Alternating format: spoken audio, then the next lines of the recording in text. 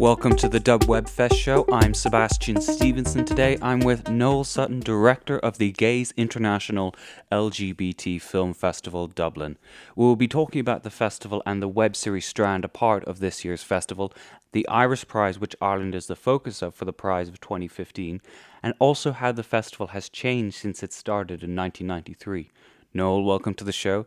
Tell me about the history of the festival.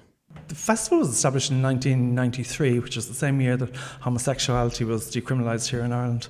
And back then, the London Film Festival had just kind of kicked off, and they had their LGBT strand, and they'd put together a touring package of some films, which a group here in Ireland got together, and they brought over that touring package. And at the same time, it was around the establishment of the IFI here in Dublin. So it was kind of an amalgamation of energies that came together to produce the first film festival. Since then, it's gone on from strength to strength. You know, back then we were talking about 3 or 4 films, or 5 maximum. We're up to 40 screeners over the August Bank Holiday weekend, over 5 days. So it's grown from strength to strength. We have a footfall of attendance in our festival of over 9,000 people now. Obviously, it's a huge year for marriage equality, and just a few days ago, transgender rights were recognised. Yeah. It's obviously kind of a big year for the Gays Festival. So how has that been incorporated into the programming this year? Well, I suppose, you know, what we've seen happening this year is it's a push that has happened for a long time. It's been coming down the line. For 23 years ago, we had homosexuality was decriminalised. And since then, you know, there has been this movement to have other things like marriage equality and to have gender recognition bills brought into Ireland. So I suppose you could say that we're kind of at the end of some of those roads of progression.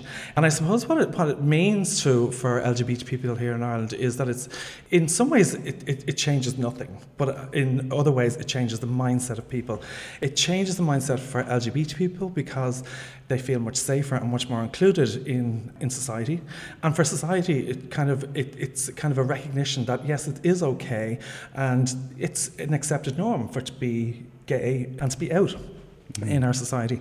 And I suppose what we have in our festival is a reflection of what's going on there in terms of back in 1993 and, you know, in those early years, filmmakers were talking about their coming out stories. It was about, you know, their struggle, where we look at cinema now and we see the LGBT content that's been made, which kind of fits into most of the genres of mainstream film.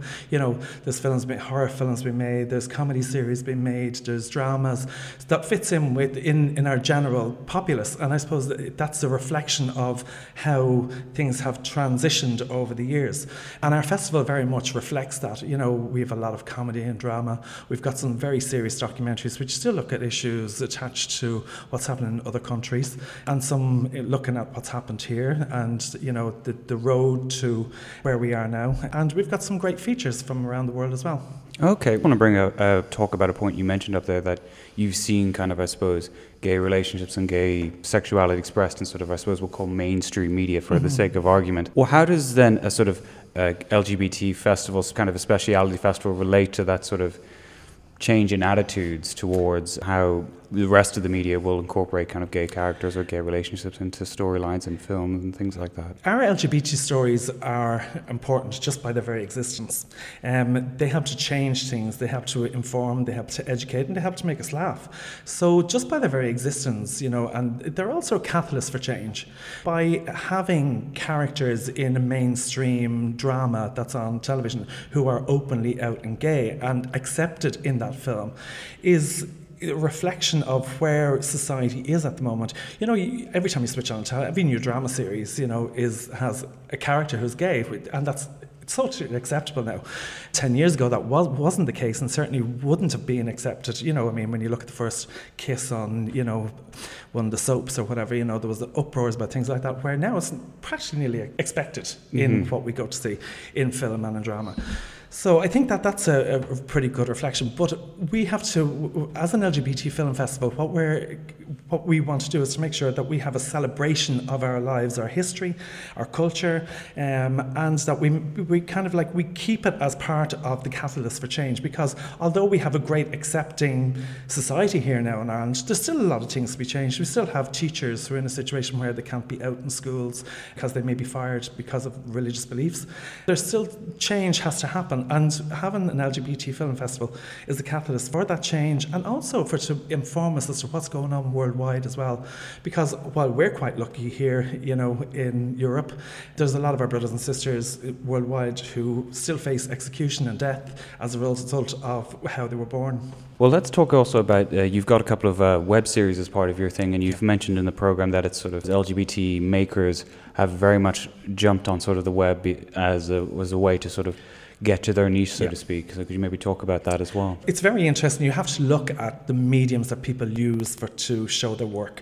There's a lot of people making films on their iPhones and editing them and making quality work. But also it's the webzoid material that's coming through. All the different ones like Bear Force, The Outs. There's all these different great series that have come down through the web that we've really enjoyed. And it was 2 years ago, maybe 3, our programmer at that time was David Mullane. And he had a very keen interest in what was happening, and at that stage he invited some of the people over from The Outs, and we showed some of the episodes, and the last episode we screened at Gaze before it actually went out into the ether as well. So we've had a very keen interest on just exploring other mediums and how it works. And this year we have Kieran Turner, again a really amazing established director and filmmaker. We showed Joe Bryant AD, which was a documentary he made last year, but he's coming over this year to do a piece on website programs, and we're showing one or two of the series that he's working on at the moment. And we've also got some actors who are in some of the series who are going to come over, and they're going to do a presentation around that as well. So it's very interesting, and I think it's a really indicative of where we should be in terms of film and in terms of how we view our materials or where we source it from. And there's no point in kind of saying, oh, we're strictly about 35mm and show on screen. We have to explore all the different avenues. It's important that we do kind of study these forms and how they're made and explore them and celebrate them as well. Gaze started in 1993 and has obviously been around for 22 years. It's its 22nd anniversary. And I'm just wondering, I'm not quite sure how long you've been with the Gaze Festival in any capacity at all, but how has, I suppose, the Gaze, in terms of what it does as a festival, had to change in response to LGBT attitudes in Irish society? Well, I've been involved in the festival for the last 4 years. This is my 4th festival as director. I suppose the interesting thing is that we have a very committed board of management who had a vision for the festival, and even the visionaries that were there at the beginning who had a vision for what this festival was about and why it should continue. And I suppose it links into the question of, well, now we have marriage equality and stuff. Is there a need for an LGBT film festival at all? But we're very definite about, yes, there is a need. But just in terms of change, again, I go back to the fact that most of the material that we would have had at the beginning were coming out stories or stories of people's struggle, where now that has changed completely and people's mindset has changed in how they make content. But also our vision for what we want to do with the festival, how we broaden it out, how we make it more mainstream, how we attract a wider audience, and how we attract a group of or an audience outside of the LGBT community has been most important, because it's through attracting that audience that we can educate, we can share stories, we can look at what the norms that we share and that we don't share. And so there has been a great vision in the festival and in the board to bring us along that journey. And in doing so, we've been able to attract global sponsors like Accenture, who have come in as our lead sponsor for the last number of years, and other sponsors. This year, because of the growth of the festival, the Arts Council have been amazing, and they've recognised the good work that we've done, especially in the past 4 years, and that has kind of reflected in the grants that we get as well. So it's just meant that, not only is the footfall growing, but also the attention that we get around the festival, and what we've been doing to grow the festival and to make it more mainstream as well has been really important to the overall festival and to Gaze. And what has the mix been in the 4 years that you've been kind of a director? What's the mix been? Is it mostly been LGBT people, or is it sort of people who are interested in filmmaking? Is it somewhere between the two, or what's the kind of mix that you've gathered so far? We have a very mixed audience. We know that over 45% of our audience is over 45 years of age. Mm-hmm. We have a very diverse mix in terms of, it's practically a 50-50 split in terms of men and women.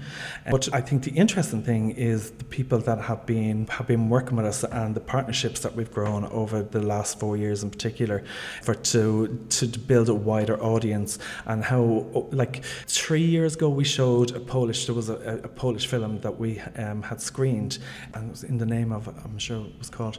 And we didn't actually, it was a beautiful film and we wanted to screen it, but what happened was that all of a sudden on the night it sold out, and most of the audience that were there were Polish people who had just come to see a Polish film. It wasn't the fact they'd come to see a gay film; they'd just come to see a Polish film because that was it.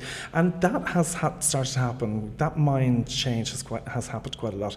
That people are coming to see the film because it's a film, because it's a comedy, because it's a drama, because it's a documentary, and not just because it's an LGBT documentary. So that has been a huge shift that we've noticed in the last 4 years. Gaze 2015 is also the official focus of the Iris Prize Festival. Can you tell me what that is?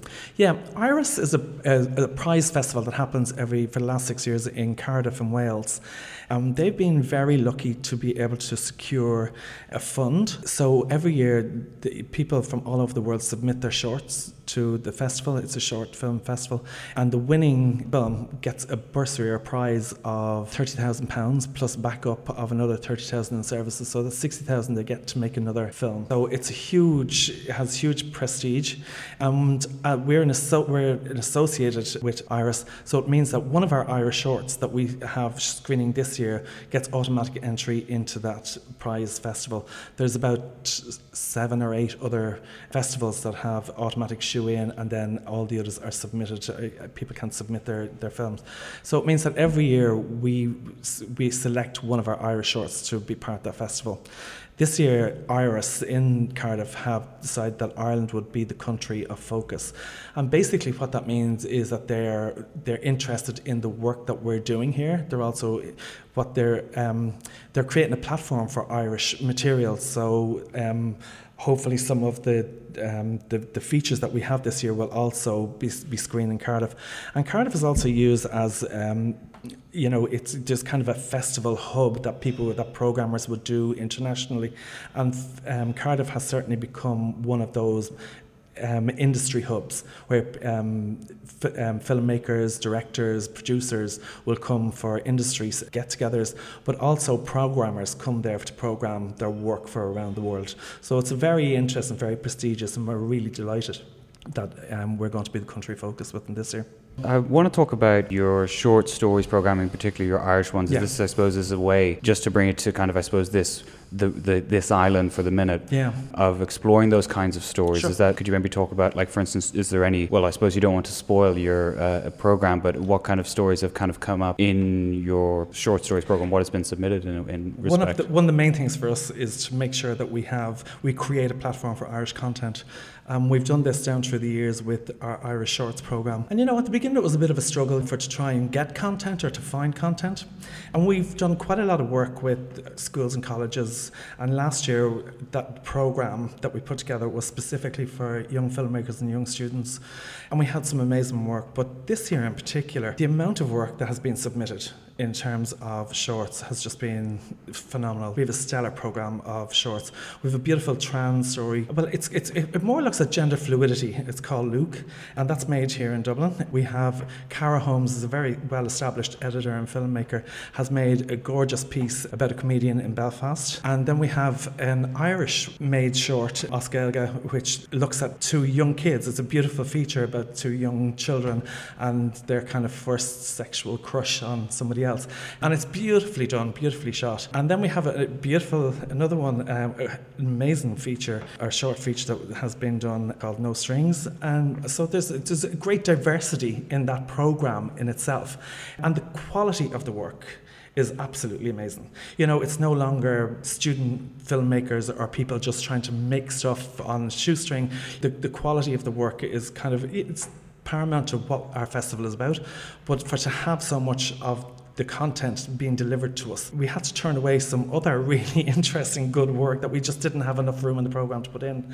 But the other thing as well in relation to the Irish content is we have 2 stellar feature films that have their world premieres. One of them is by the graduate students of Filmbase, which has Antonia Campbell-Hughes as the lead actress in it, and that's having its world premiere at the festival. And also Paul Rowley, a very well-established filmmaker here in Ireland as well, he has the world premiere of his film The Participants. So to have so much Irish content in the festival is absolutely amazing. We do struggle sometimes to get it, but I think that in itself is a reflection of where we're moving with LGBT cinema and LGBT film as well. Noel Sutton, director of the Gaze Film Festival, thank you for joining us on this edition of the Dub Webfest show. Follow us on SoundCloud and iTunes for the latest episodes as they come out. Keep up with the festival on Facebook and Twitter and the web series scene around the world. Search for Dub Webfest.